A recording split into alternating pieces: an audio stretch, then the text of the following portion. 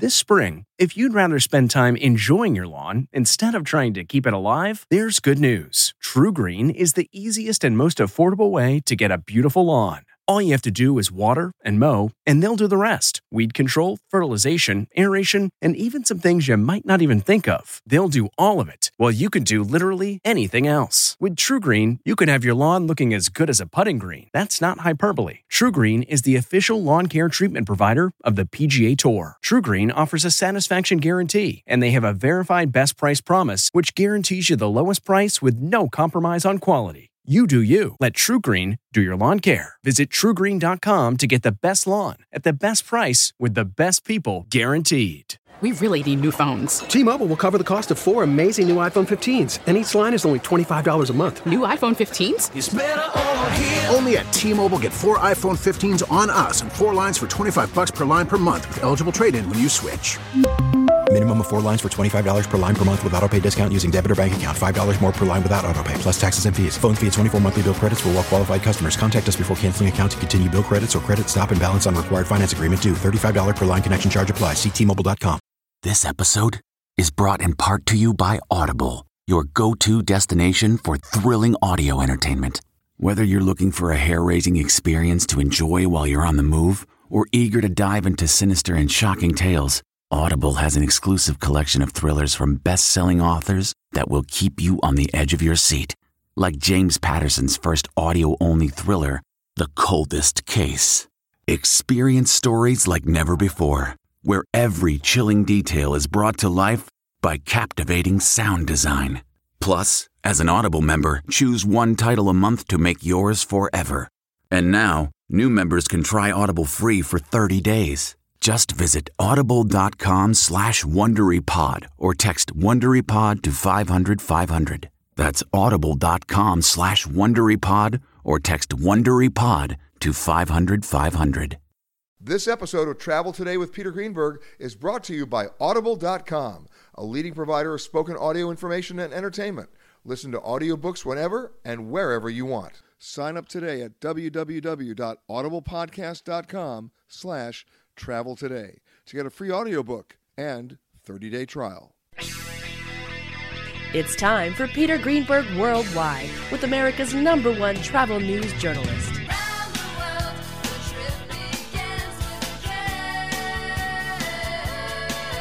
And now, the man who travels over 400,000 miles each year, your travel detective, Peter Greenberg. Hi, everybody. Peter Greenberg here, and welcome to the podcast that's done from a different location around the world every single week. One day Canada, the next day Thailand, then New York, London. You just never know. This week we come to you from the JW Marriott Marco Island Beach Resort in Florida. My next guest made me feel very old today by reminding me that, 24 years ago, when she was visiting New York, I put her daughter in the crowd at the Today Show so she could say hi to everybody back home. Made her day, made her week. Wow, okay. Happy to be of service, but now you're making me feel old. Well, I'm happy to see you again, Peter. And of course, my next guest is... Well, thanks. Karen Bartlett is her name. She's the author of A Kid's Guide to Naples, Marco Island, and the Everglades. Of course, that's where we are. We're in Marco. So I love kids' guides because I think we all want to be kids again. We all want to have that nature of the whole idea of discovery for the first time. And when it comes to travel, most of us act like children. So this works out just perfectly. Well, and I do want to point out that there's a very small word over the word kids. It says a mostly kids' guide to Naples, Marco Island, and the Everglades. So, thank you for that correction, Mom. Yes, sir. I have many readers who have no children. Many grandparents buy them to be ready for their kids when they come to visit and have no idea, where to take kids of varying ages. Now you raised your kids in Naples. I did. One was 5 and one was 7 when we came here, and so they grew up kind of barefoot on the beach. What's changed? What has changed? We live in a little community that has a tram and a boardwalk down to the beach. And when we first moved here, there was a little shack at the end of the boardwalk, and the kids got to ring the bell at sunset, and they got their fried cheese, and that's pretty much what the shack was all about. Today we have 2 beautiful, elegant clubs. and it's a much more sophisticated environment. As I miss the fried cheese. We're back to the fried cheese again. I'm telling you, I can talk to you about fried frog legs. I can talk to you about some very strange. Can you still find that on any menu here? You can find it in the Everglades. Yeah. You can find. And of course, when you go to the Everglades and you order fried frog legs, you know what they're going to tell you? It tastes just like chicken. Yes, I know. It's one of those. And alligator tastes just like chicken. It all tastes just like chicken. And at a certain point, cardboard tastes just like chicken. Exactly. I know. But other than the menu changes here, it's still a small community? It is in a way, in that we're very laid back and we're very open and friendly. And so you get that small community feeling here, but it can be very sophisticated too. We have several events that are world-renowned. Our Naples International Wine Festival, which raises tens of millions of dollars for children, for our children's programs here. When putting together this book, I'm always a big fan of things that are not in the guidebook or not in the brochure that are accessible to everybody. So in the research of this book, that's probably what you were discovering. That's exactly right. When the kids and I came here, there was no such resource at all. And so we just got in the car on the weekends and we drove around and we found back roads and we discovered interesting characters, and I mean seriously interesting characters. Such as? The head skunk ape researcher down in... The head skunk ape researcher? He's the head skunk ape researchers. You mean there's a group of them? No, he's sort of a lone wolf. The CVB wasn't really thrilled with him because he kind of put Naples in a funny imagery. But he grew up. He's a 10th or so generation Gladesman, a descendant of the old gator hunters and pioneers, and he grew up in the Glades. And anyway, he decided one day he saw the Everglades version of Bigfoot, and he smelled really bad. Mostly because he sleeps in alligator holes, and alligators are kind of nasty in there, and he eats lima beans, and that causes the additional stinkiness. Well, stop right there. I grew up with my mother making lima beans, and I don't relate to them very well. What's accessible to people here that you discovered that's not in most guidebooks? What's accessible in what way? That people didn't know about, that you know about. Oh, I can tell you things. You can actually go slogging around in the swamp with the number one world famous Everglades photographer, Clyde Butcher, who's the authority on Everglades photography and shoots with until a few years ago, shot with the large format camera, would actually go into the Everglades with his equipment. And he has many books and he has a beautiful gallery. Up until a few years ago, he was actually leading people into the swamp up to their knees, their and then the alligator got him? No, snakes. No, he's turned over the actual guiding to his naturalists. But during the off season, when most people aren't here, it's wet. It's been raining, and so you're actually in the water. If you come in February when it starts to dry out, you don't get that same swamp slogging experience. But I was just saying this morning, I'm looking for a swamp slogging experience. Okay, you might also go to you can go geocaching here and in the swamps, and you can find the little geocache boxes. You can find alligator poop in there. You never know what you're going to find here in the Everglades. So far I'm swamp sloshing and discovering alligator poop. But there's more. There better be. Okay. So we've got the buzzard lope contest. Once a year, on this very island of Marco, there's one little community that most people don't associate with Marco because it's so totally weird, is a little town called Goodland. And once a year at Stan's Good Time Bar, or something to that effect, they have the buzzard lope contest because Stan wrote a song one time about how buzzards hop around roadkill on the highway. And he made it famous, and he made himself famous in his own mind. And every year he at the Mullet Festival, he would have the buzzard lope contest, and women and girls would dress in feathers and all kinds of strange costumes, and they would dance on stage, and one would be given the crown of Buzzard Lope Queen or Princess. Which will be very helpful in later life, yeah. Yes, it will. Okay. It's good for your resume. And the Mullet Festival? And the Mullet Festival is in January, but we have many festivals. We have the Swamp Buggy parade. We have the vehicles that are made from airplanes and trucks and that sort of thing. The airboats, yeah. They get out on that. Well, airboats are different. They're on flat boats, and they go through the water. The Swamp Buggy goes through wet and dry land, mud, that sort of thing. So that's the only difference really between a Swamp Buggy and an airboat, except for the big propeller on the airboat. Okay, so the Swamp Buggies come out once a year for their parade, right down sophisticated downtown Fifth Avenue, Naples. And I think that's coming up. And we just had our Stone Crab Festival. And what was the other festival? Well, you're a city of festivals. Hey, I'm a big fan of the off-season. That's, to me, the biggest myth in the world, that the off-season is not when you want to go somewhere. The off-season was started by escaped Garmentos in New York who were freezing their you-know-whats off in February and said, let's go to the Caribbean. To me, I'm a big fan of going to Florida in July and August because, I mean, there are no lines. You get great service. The thermometer is maybe 6 degrees warmer. Who cares? Everything's on sale. You get amazing art and clothes and beautiful things on sale. The restaurants, you have your $5 entrees, appetizers, and your $10 entrees, and you get the table at the front of the restaurant. Okay, I got to ask the obvious question. Is there still an early bird special? Oh, my God, yes. Okay. We haven't gotten rid of that yet, but most of the early birds are now young because we want to go out. They want to go out partying. They want to be there for the sunset.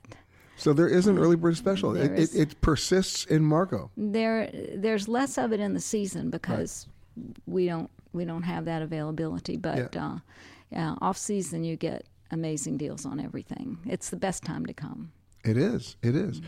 For somebody who's never been here before, what's the biggest surprise that they're not expecting? We have, one of the things I think we have is the soon-to-be world-class botanical garden. It is probably about 15 years old now. We have a garden on the East Coast, Fairchild Tropical Gardens. And I believe that in time, the Naples Botanical Garden will overtake its world reputation as a botanical garden. And they've incorporated, from my point of view, they've incorporated wonderful children's programs, art and sculpture throughout the garden. Right now, Hans Godot Frabel, nationally known glass artist, has huge life-size sculptures. In the garden, there's always something going on. Dinosaurs. We're not in Kansas anymore. And of course, let's not forget swamp sloshing. Swamp slogging. Karen Bartlett.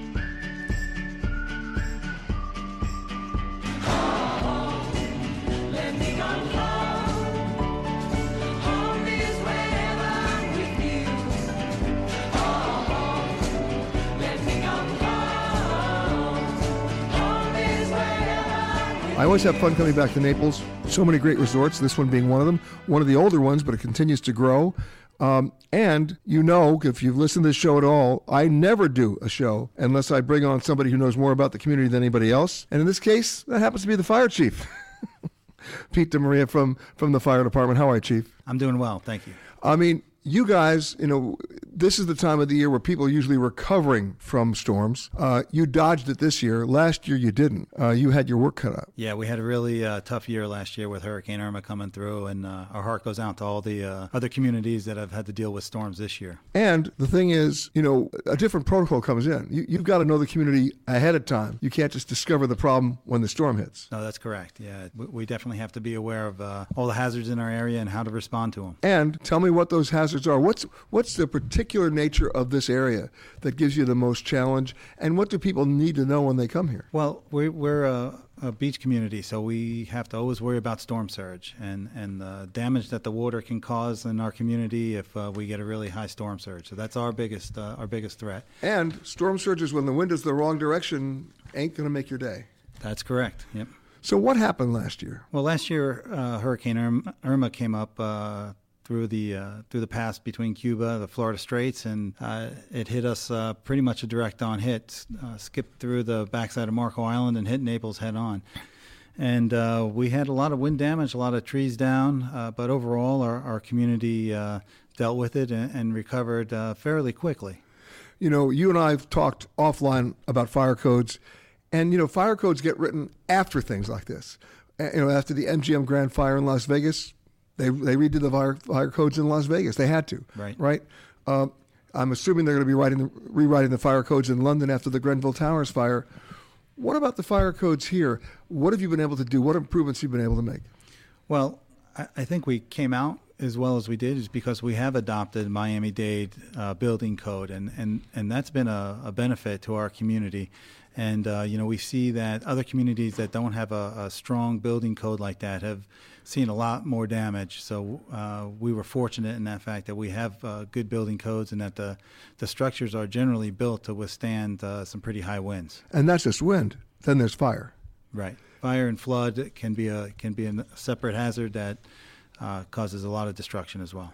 But just generally for people visiting the area, I mean, I'm one of those guys, you know, and I'm not superstitious or crazy. I just don't stay above the 6th floor if I can possibly avoid it, because I don't know a fire department in the world that can effectively and quickly fight a fire above the 6th floor, and that's even if you have sprinklers. Well, that's true. I mean, it's tough to access. We have to carry our equipment up. We do have a 95-foot platform, but depending on how you're limited. Yeah, we're close because of access. So if we can't get close enough, then we can't reach the building above 6 or 7. So I tell all my friends who are going to resorts or beach destinations around the world, hey, have a great time. Just stay below the 6th floor. You'll have a wonderful vacation. Well, you can self-escape that way. That's for sure. I'm all about self-escape in life. Yes. I mean, you want to have options. For sure. Right. And also, I tell people this all the time, and please correct me if you think I'm wrong, okay?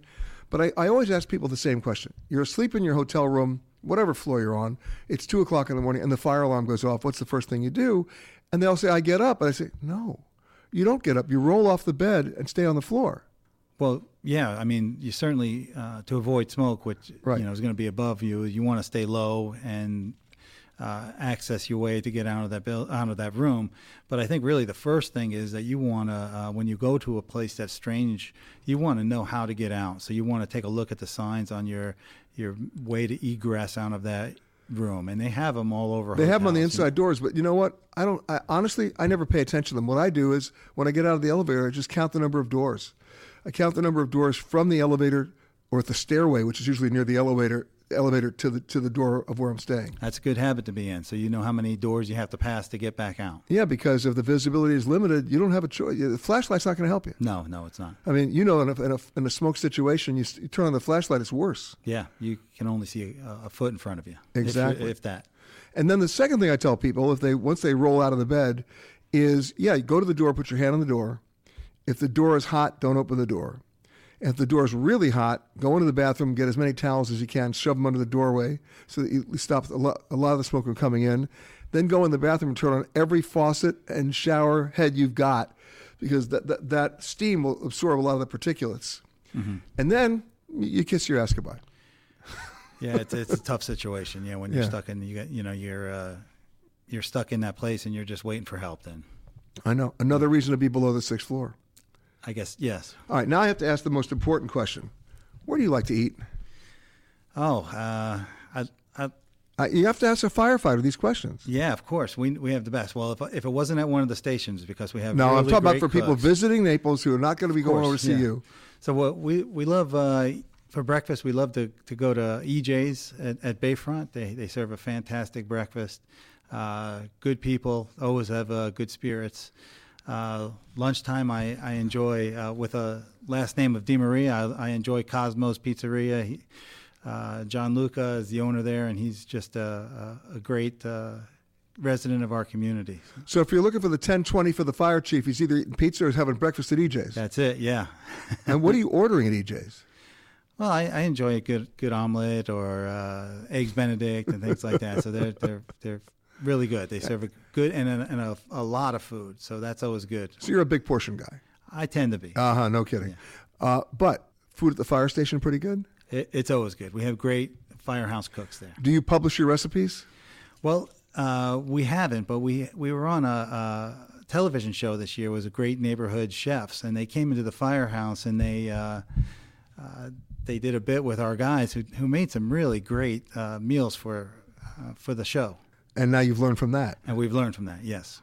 Is there one popular item at the station? Oh, there's just so many. I don't know if I could point out one, but they make a great chicken burrito. If you are continuing on to another Southwest destination, please make sure that you check the monitors inside the terminal for your proper gate and flight information.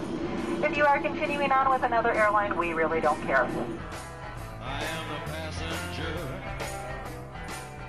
You know, every time I do a show in Florida, there's a 40% chance that every guest I introduce and I ask them where they're from, it's New Jersey. It's like unbelievable. It's uncanny. So let's try this out. Pat Rutledge, the executive director of the Marco Island Historical Society. Where are you from? I'm from New Jersey. There we go. Okay. And you came down like so many other people did because you were vacationing here. I was vacationing almost 30 years ago. That was when we found Marco Island, but didn't stay too long. Went and visited a lot of other places, and then when retirement came, we came back to Marco. Right. Now, we mentioned Marco Island Historical Society. There is history here. There is amazing history here. You know, Peter, there have been people on Marco Island for over 6,000 years. So for a small island... And by the way, they were from New Jersey too, but that's another story. Yeah, that's another story. Yeah. But for a small island like Marco to have really the rich stories that we tell at the Marco Island Historical Museum is very, very special. Tell me one. I'll tell you about a cat. A cat. A cat.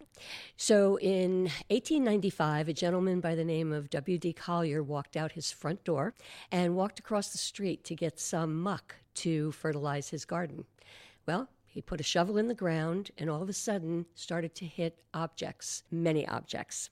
And so as they came to the surface, he realized that these objects were not recent, they were quite old. In 1896, Frank Hamilton Cushing, who was an anthropologist from the Smithsonian Institution, came down to Mr. Collier's garden and started to dig. Well, in about 3 or 4 months, over 1,000 items came to the surface. These pieces were preserved in an oxygen-free muck, but once they hit the air... They started to oxidize. Many of them did. Some, though, didn't.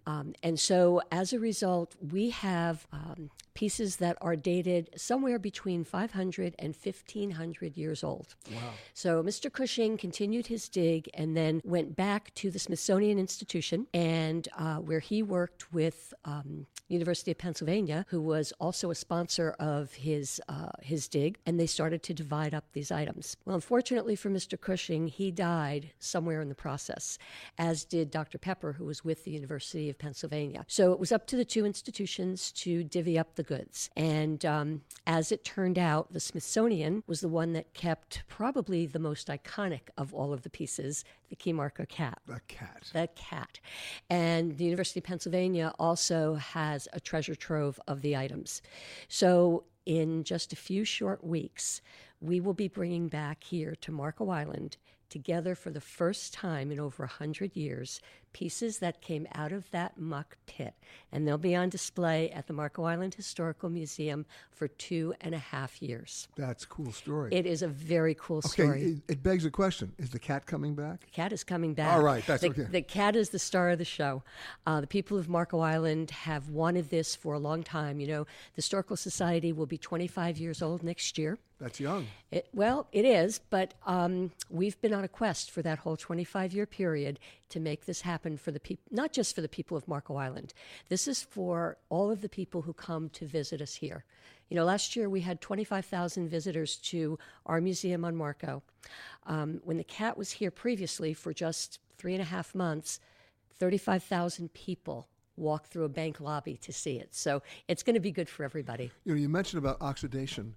I tell the story of a ship in Stockholm called the Vasa. And in 1500, when the Swedish had a real armada, and they were a very powerful global navy, they built the largest ship ever built. It wasn't designed very well, but they didn't know it.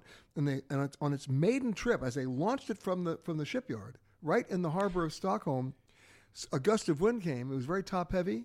It rolled over and sank in the harbor and stayed there, sunk, until 1956. And then somebody went down in a diving suit and said, you know what? the chemical content of the water is so clean in Stockholm that the ship's been totally preserved. But they'd learned their lesson by then about oxidation, and they knew they just couldn't raise the ship. It would completely disintegrate. So they built the museum first, and they built it over the ship, and they then raised the ship in the museum with all sorts of humidifiers and special equipment, and that is a unbelievable way to see that ship today. It's I strongly recommend it.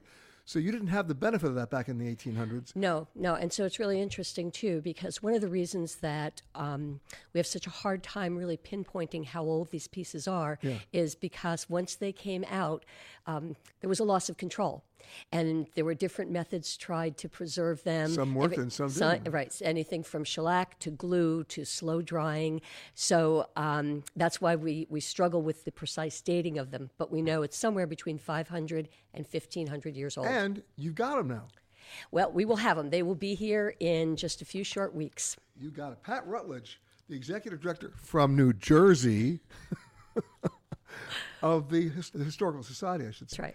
And any admission charge? No, there is no admission charge. Riding along in my automobile, my baby beside me at the wheel, cruising and playing the radio, with no particular place to go.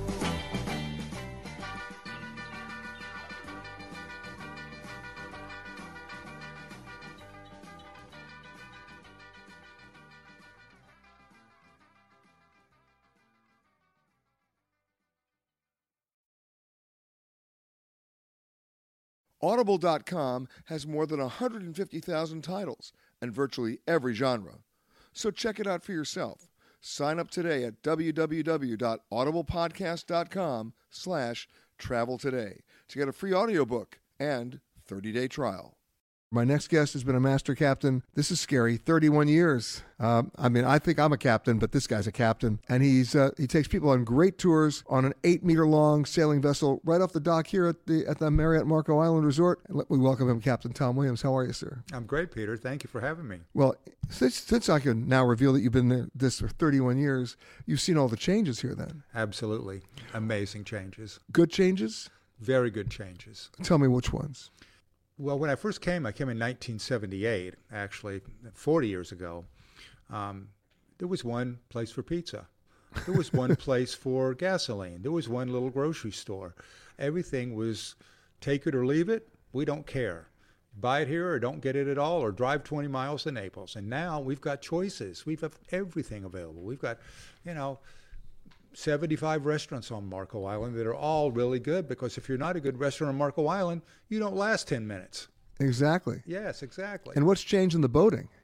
Oh, boating is really not changed that much. When I'm out with folks, we're quite often impressed by the fact that there's not that many boats around us, but we're blessed because we do have so much diversity in the 10,000 islands in our area.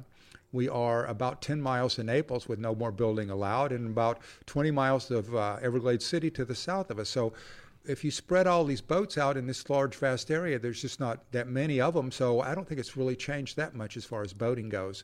But you do see a lot of really upscale, new modern equipment. That's about all. That's a lot. That's a lot, yeah. But the boating hasn't changed, which means you still have options. Lots of options and lots of places to be by yourself and get out there and explore and not even run into anybody else. All right, let's talk about the myths, the wrecks, the pirates. Any treasures out there? Well, if we go back to the year 1622. Well, that's easy for you to say. That was the Nuestra Atocha. Oh, we know about that boat. And that boat sank basically about 70 miles west-southwest of Key West. I'm sorry, southwest of us, and in 1985, that was Mel Fisher found that. I remember Mel Fisher, and he found all those gold coins. Yeah, that was $400 million in gold and silver. Unreal. And that was, less than 100 miles from Marco Island. Are they still finding anything left? Oh yeah, it's just all over the place.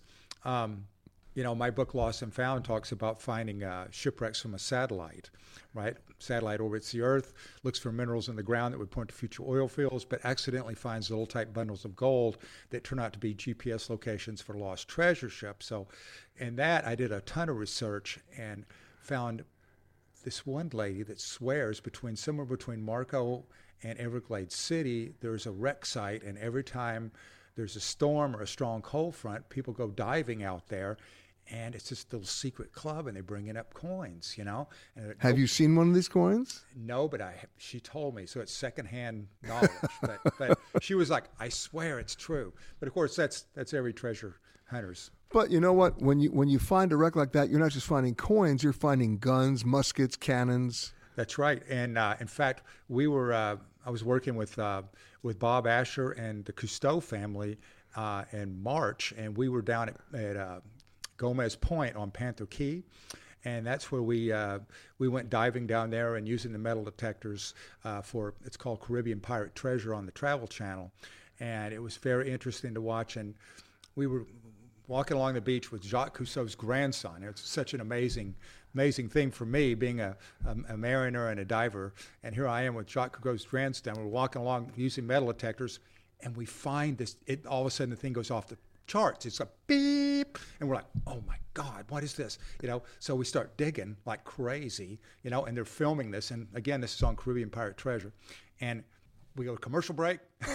No, keep going. And then, no, I'm saying that's what they said then. And we dug up this like old iron bar, you know, and it was just like, wow, you know. So anyway. There's stuff still out there. There's stuff still out there, and you never know. This is where a hermit, Juan Gomez, lived for like years. Well, hold on to that thought, Captain, because when we come back, I want to talk about the diving out here that anybody else can do. Not just searching for treasure, but stuff that anybody can do that's accessible to them. Oh, yeah, we have remarkable. But for people visiting this neighborhood, I mean, you take them out on the boat, but you also know where the great dive spots are.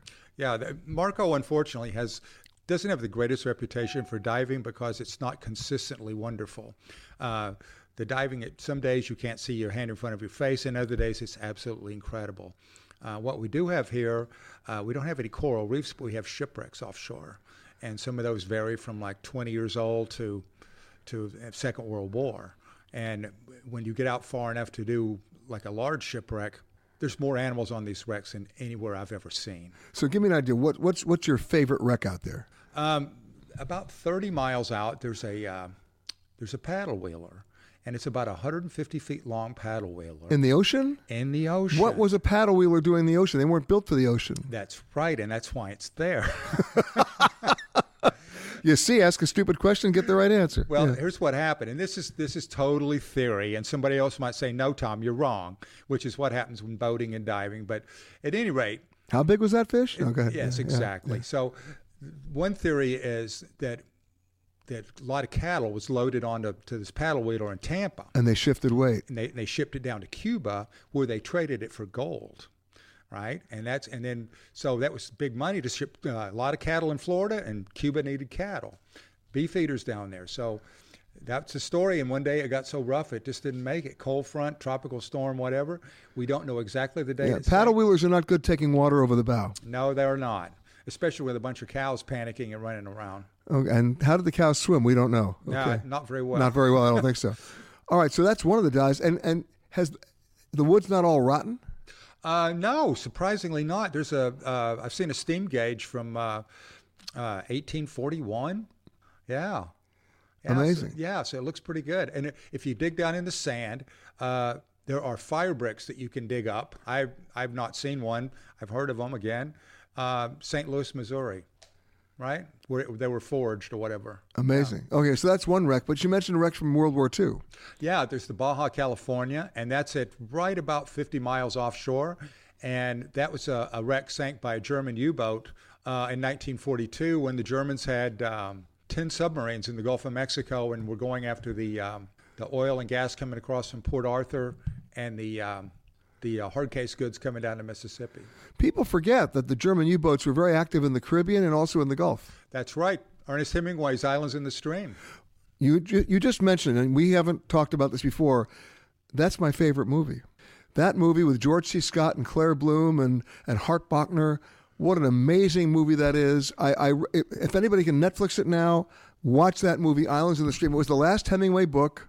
I've got goosebumps. I'm telling you, it was the last Hemingway book. And the best. And it was finished, actually, by his widow, Mary, because he was in the middle of it when he died. and you want to see amazing acting, amazing cinematography, and believe it or not, an amazing soundtrack. Unbelievable, and what a great story it tells. Totally agree. I was once in Bimini. Yeah. And saw that house. Because that's where they shot it. Right. Yeah. Amazing. Directed by Frank Schaffner. I know everything about that movie. I didn't know you loved that movie. Oh, my God. Yeah. It's one of my favorite books, too. Yeah. Yeah. I recommend it. Anybody who watched that movie and emails me gets a special prize. You know what the prize is? You got to see the movie. Yes, absolutely. Yeah. And that's the way life was back then. So true. The realistic aspects of that movie are just phenomenal. It is. Yeah. All right, so we've got the Baja California, sunk by a German U-boat, torpedoed, I suppose. Right. Yeah. And what's one that's accessible to just regular folks who are not like master divers? Okay. What's really exciting about us right now is we are having one of the largest artificial reefs ever built between Marco and Naples. And it's like these little pyramid things of concrete that they're setting out on the seafloor. And it's not deep. It's fairly shallow water. And this is just like amazing for, intermediate divers that, don't have to go deep water, don't have to go 100 feet They say down. it's being built now? Yeah, it's a vast majority of it's already completed. And have the fish shown up? Oh, yeah. There's already photos online. You can check it out. Check out largest underwater reef, artificial reef, Marco Island, Naples. And it's there. And it's accessible. Oh, yeah. It's readily accessible. And you can take me out there. Let's go. Now, you're using a sailboat? Well, I'm using a sailboat. I'm using a very unique boat. It's a cat? It's a cat. See, I knew that. Okay. And it's a James Warren design. And this boat is it's amazing. There's only two like it in the United States. We had it custom made for our JW Marriott. And they are 8 meters. And they are absolutely beautiful. They're designed by James Warren, who was a famous English yacht designer, who was in New Zealand at a maritime museum and found a boat that they say, a catamaran that they say is 700 years old. And he said, this is perfect. They sailed around the Pacific Ocean forever. Who am I to do better than that? So he took that exact same boat, he copied it that in the museum, and he made these boats that we have today. Hello and welcome to Alaska Flight 438. We'd like to tell you now about some important safety features of this aircraft. The most important safety feature we have aboard this plane is the flight attendants. Please look at one now.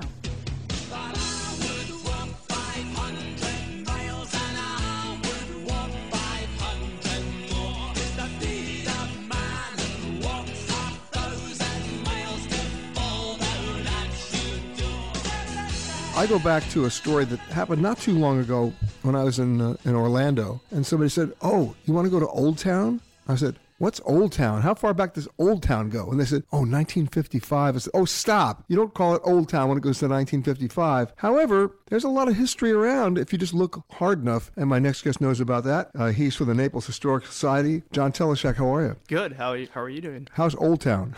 I guess good. I hope it's doing good. Our town's doing great.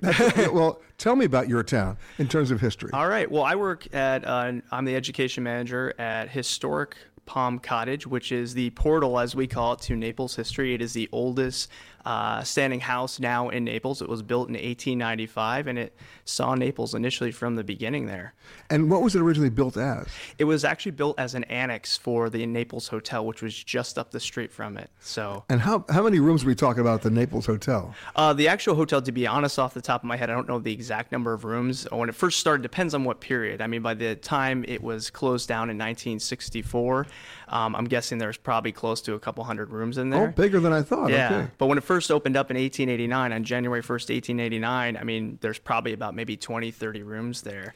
You know, it's interesting when you talk about history and hotels, especially going back to the 1800s, people will tell you, well, which hotel are you talking about? Because the first one burned down, then they rebuilt it, then the second one burned down, then they rebuilt it. This one never burned down? Actually, it did burn down. There you go. Okay, yeah, fine. 1964. And it got hit by a hurricane in 1960, Hurricane Donna, but it was there since 1889. They kept building onto it and expanding upon it.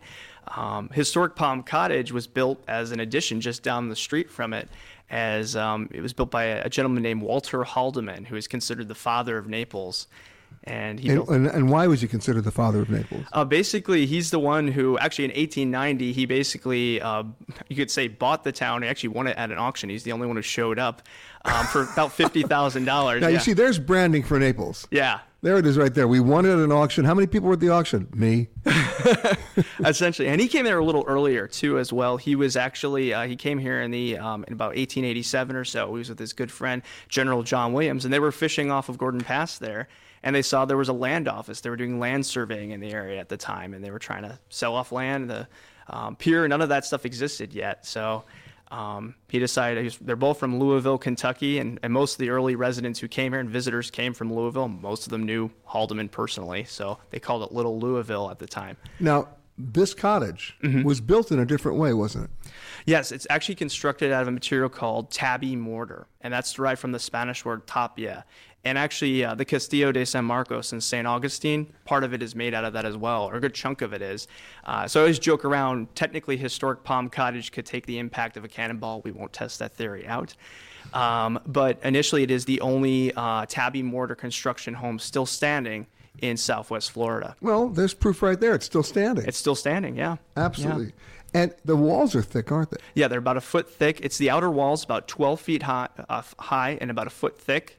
And basically, tabby is initially a conglomerate of shells, crushed shells, and sand.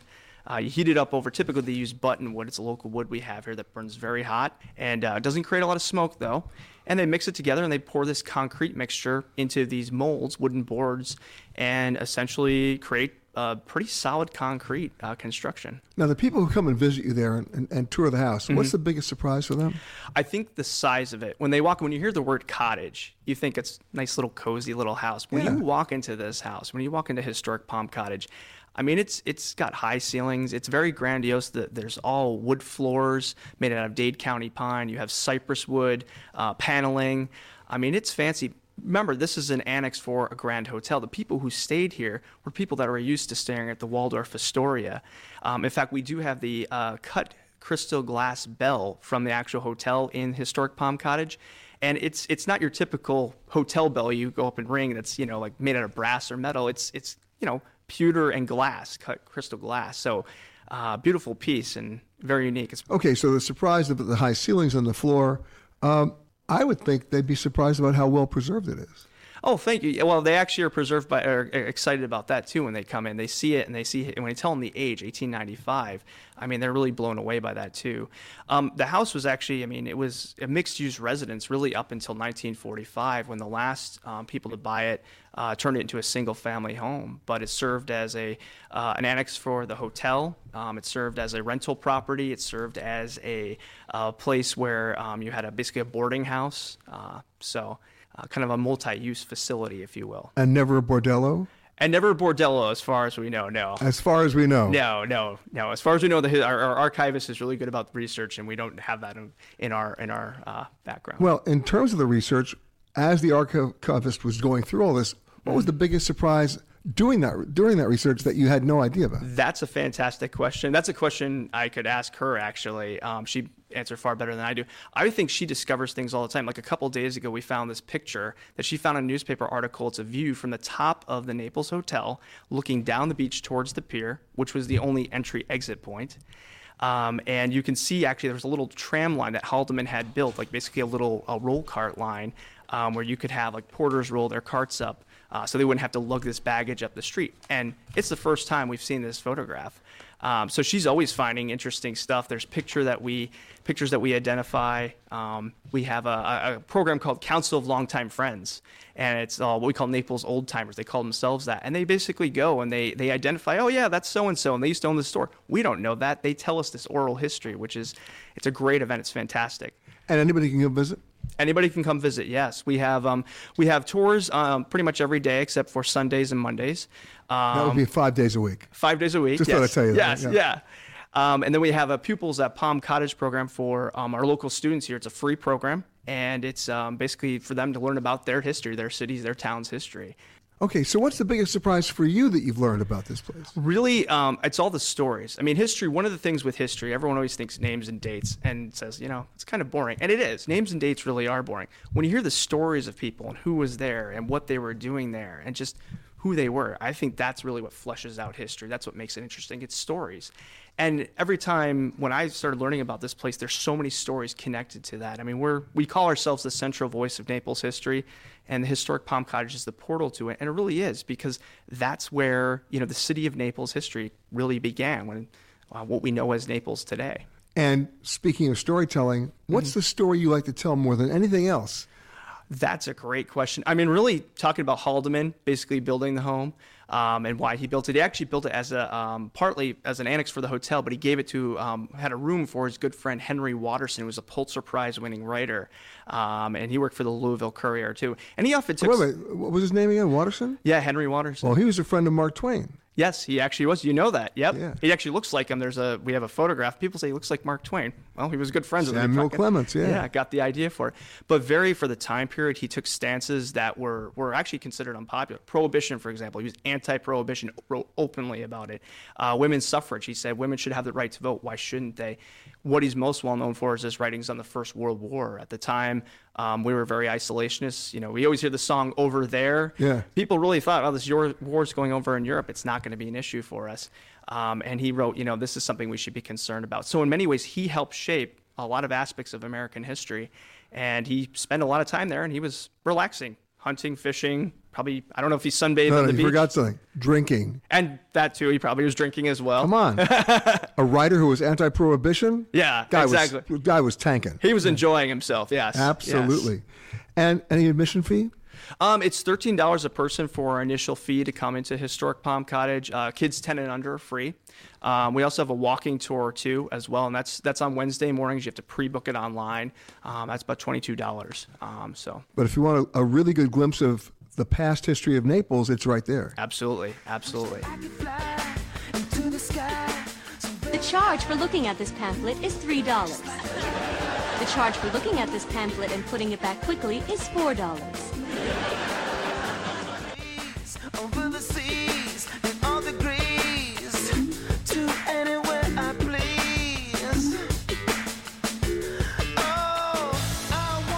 As many of you know who listen to the show on a regular basis, there are 3 places I always like to go, actually 4, every time I go to a new city. I go to the Firehouse because those guys know everywhere. They've been in everybody's hotel and everybody's house and everybody's restaurant. They know everything. I like to go to the library because that's where you learn everything, because it's not the librarians telling you to shush. It's everybody wanted to tell you about where they live because they studied it more than you did. And then the other 2 places are either the aquarium or the zoo. And it might surprise you how many zoos there are in America that are not really heralded, but they're very cool places. And joining me now, the president and CEO of the Naples Zoo at Caribbean Garden, Jack Mulvena. How are you? Thanks for having me. Now, you're not really from here. You're a Rhode Island boy. I am a Rhode Islander. Yeah, I came down from Roger Williams Park Zoo in Providence. So you have some zoo experience, as they say. I've got some experience, yeah.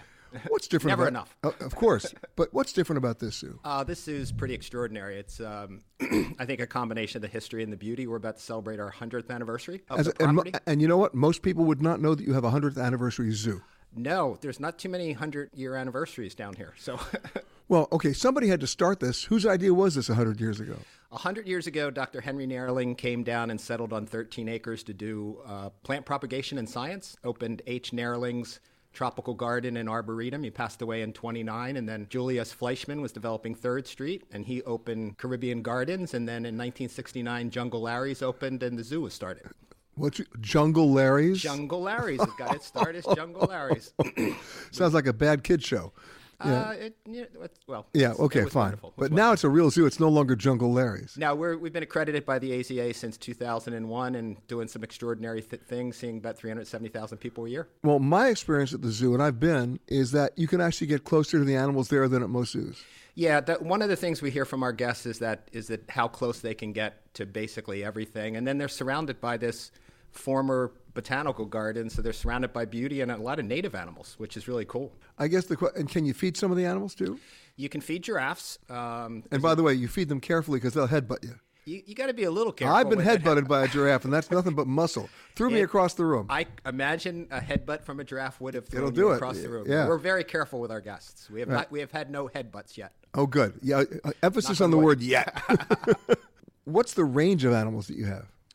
Oh, I mean, we've got 200 animals. We obviously are in a subtropical climate, so all of our animals kind of thrive in this environment. So we've got everything from tigers, the lions. We're one of 4 zoos that have honey badgers, giraffes, monkeys, primates, reptiles, birds. The tigers are from where? Malaysian tigers. Our 2 males are. Yeah. Not Indian.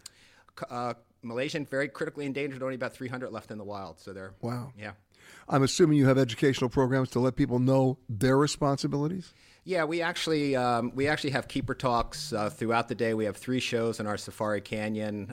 We do education programs, our zoo camp programs, preschool programs. We're working with all the kids in K through 5 in Collier County schools. So yeah, we're doing our part to get the word out that the environment's important. I'm assuming, one of the things I love about zoos around the country, and I go back to the oldest zoo, which is the Philadelphia Zoo. Grew up in Delaware. There you go. They do overnights.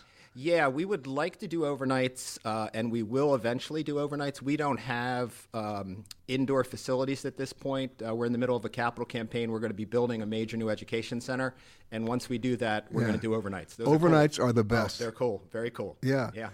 There was one that was done actually in the zoo in Honolulu called Zookeeper for a Day for kids. Parents loved it because they could be on the beach all day and the kids are having the best time ever. And a zoo that they never thought was a zoo, because you don't think of a zoo in Hawaii. You think of a beach and a macadamia nut, I lived in Hawaii in 5th grade, so I'm very familiar with that. Yeah, and it's great. Zookeeper. And what was happening is they'd go to be Zookeeper for a day and they'd come back for 2 more days. They couldn't get enough of it. Well, most great zoos and accredited zoos, it's kind of a continuum experience. You come, you visit the zoo, you get really charged up, you really enjoy it, and you want to do more. So you want to get involved in zoo camp programs and preschool programs and overnight programs. It's the way, to kind of continue that relationship with the animals in the zoo. Hey, tell me about your program called Washed Ashore. Oh, it's pretty extraordinary. Washed Ashore is a 11 giant 12 to 15 foot marine animal sculptures that have been created by an artist working with hundreds of volunteers collecting trash from our beaches. There's a message there. Tons and tons of trash, and she has sculpted these into these 12 by 15 foot sea otters and sea turtles. And the message is we've got to do everything we can to keep our seas clean. I mean, look, every animal tells a story, but these tell another story. It's a scary story when you come. We're going to open on November 17th and run through April, and it's the power of the exhibit is the volume of trash that was created just to do these sculptures. And so it's appeared all over the country. It's been very popular, and obviously we're a sea community here, so we think the message is going to be strong here. Well, I hope it is, because it needs to be heard, and Absolutely. then it needs to be acted upon. Absolutely. Should there be a rapid change in cabin pressure, oxygen masks will automatically drop from the compartment above your seat, free of charge. And to start the flow of oxygen, pay your flight attendant $75.63. My mother, God rest her soul. My next guest, if you look at his background, I'm going to love the food, because he grew up in a diner in New Jersey. Just about, right? Because your dad had it. He had a 19-seat diner. And now he's the executive chef here at the JW Marriott. Eric Vesta, how are you, sir? Excellent, thank you. How was the diner food back then? It was fantastic. You know how I judge diner food? Grilled cheese. I always did it by water service. Tell me more. If my cup of water was always full and I had fresh ice in it, I knew I had quality service there. So that's how I rated my diners as a kid. Ooh, I'm going to do that. I'm going to go for that. I like that. I'll tell you what else I do. You're going to hate what I do now. When I go to a restaurant, not just at a hotel, any restaurant, and I'm going to dinner, let's say just with you, I never ask for a table for 2. I ask for a table for 3. I don't want to sit there crowded in with other people. I call them the terrible 2s, those 2 tops, right? I always have a reservation for 3 because they have to give me a table for 4. Now I can actually have a decent meal and spread out and talk. You could bring a bag. Yeah, well, and that too. But the point is, I hate it's the tyranny of the terrible 2s. Do you agree or not? I do agree. Okay, good. That's not a bad idea. I'm telling you, you know what? I would actually open a restaurant called Table for 3. Question: but if you were a group of 4, would you ask for a table of 5? Never. Okay. Never. Only for 2. Only because that's enough separation. That's fine. Yeah. So now, what did you bring to this hotel from that diner experience that has made the food here different, better, fabulous, and of course, I can imagine what the water service is like here now. Well, the one thing that is newly in our area with having 10K Alley, our gastropub, we brought on a fried bologna sandwich. Now, I'm not saying that's from the diner days, but it's definitely something. That's from Queens. When I was growing up, always fond of that sandwich. And we refined it a little bit using a very high-end mortadella and nice caramelized onions on a soft By the way, potato caramelized onions work on anything. I would have to agree to that. You give me garlic, caramelized onions, or a grilled cheese sandwich. In fact, give me all those in a grilled cheese sandwich. I'm happy. Sounds like you're from New York. I am, of course, but I'm a Manhattan boy. I was not in New Jersey. Well, the only difference is when you grew up, you had bacon, egg, and cheese, and where I grew up, we have Taylor ham, egg, and cheese. But where you grew up, you had Howard Johnson's, and you had the fish fries on Friday. That's New Jersey. They were all over New Jersey. We had Hojo's everywhere. Yeah, everywhere. I think they're mostly gone now. I think we now have IHOPs and stuff. But all right, so you got a fried. People are coming to the JW Marriott for a fried bologna sandwich. No, it just happens to be something that's new on our menus.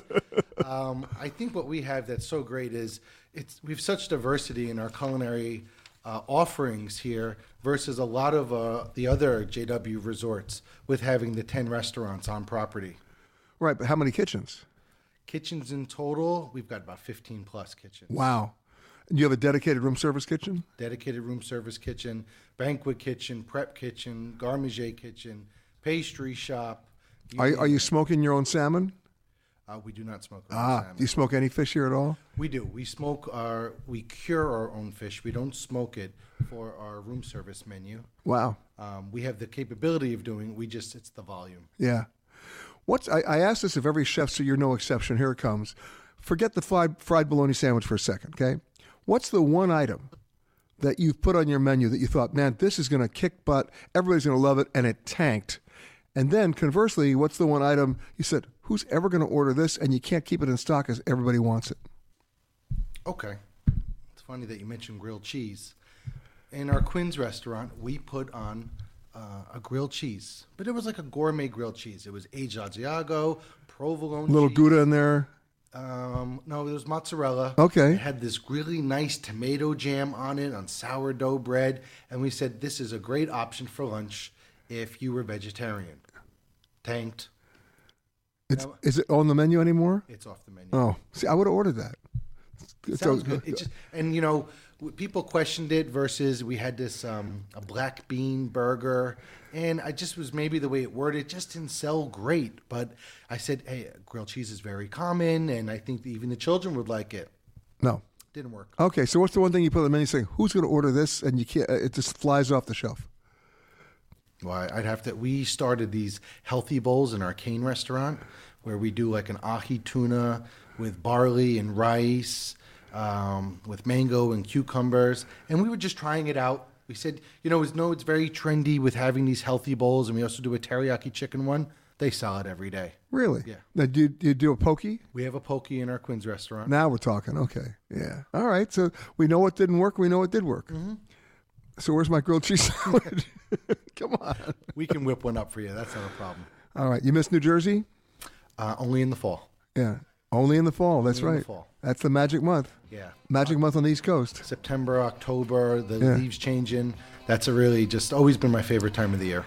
And is the fried bologna sandwich selling? Yes, it is. You put mustard on it too? We put a mustard mayonnaise on it. Ah. You've been listening to Peter Greenberg Worldwide. Catch us each week as we broadcast from a new location somewhere around the world.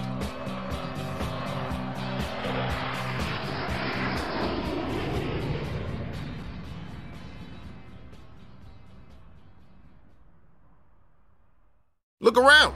You can find cars like these on AutoTrader. New cars, used cars, electric cars, maybe even flying cars. Okay, no flying cars, but as soon as they get invented, they'll be on AutoTrader. Just you wait. AutoTrader.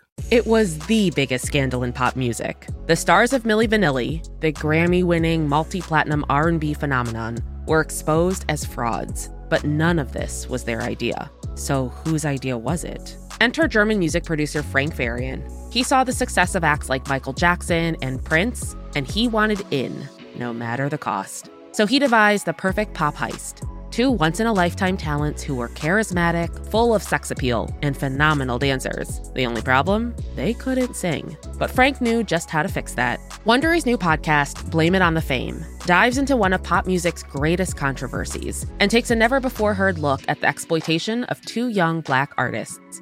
Milli Vanilli set the world on fire, but when the truth came out, Rob and Fab were the only ones who got burned. Looking back now, it's hard not to wonder, why did everyone blame them? and not the man pulling the strings. Follow Blame It on the Fame, Milli Vanilli, on the Wondery app or wherever you get your podcasts. You can binge all episodes of Blame It on the Fame early and ad-free right now by joining Wondery Plus. The Hargan women seem to have it all. From the outside looking in, we were blessed. My mom was amazing. But as detectives would soon learn, there was a lot going on inside the Hargan household. Ashley and I have been calling my mom and the house and Helen. No one's answering. 63-year-old Pamela Hargan gunned down in her own home. Her youngest daughter, Helen, lay dead upstairs. Patrol, when they arrived, assumed or thought that there might have been a murder-suicide. But for the detectives on the scene, there were things about the scene itself that were concerning to us on day one. Who would want to kill their mother and their little sister? There is no boogeyman here. It is exactly who we think it is. I'm Peter Van Sant from 48 Hours. This is Blood is Thicker, the Hargan Family Killings. Listen to Blood is Thicker, the Hargan Family Killings early and ad-free on Wondery Plus.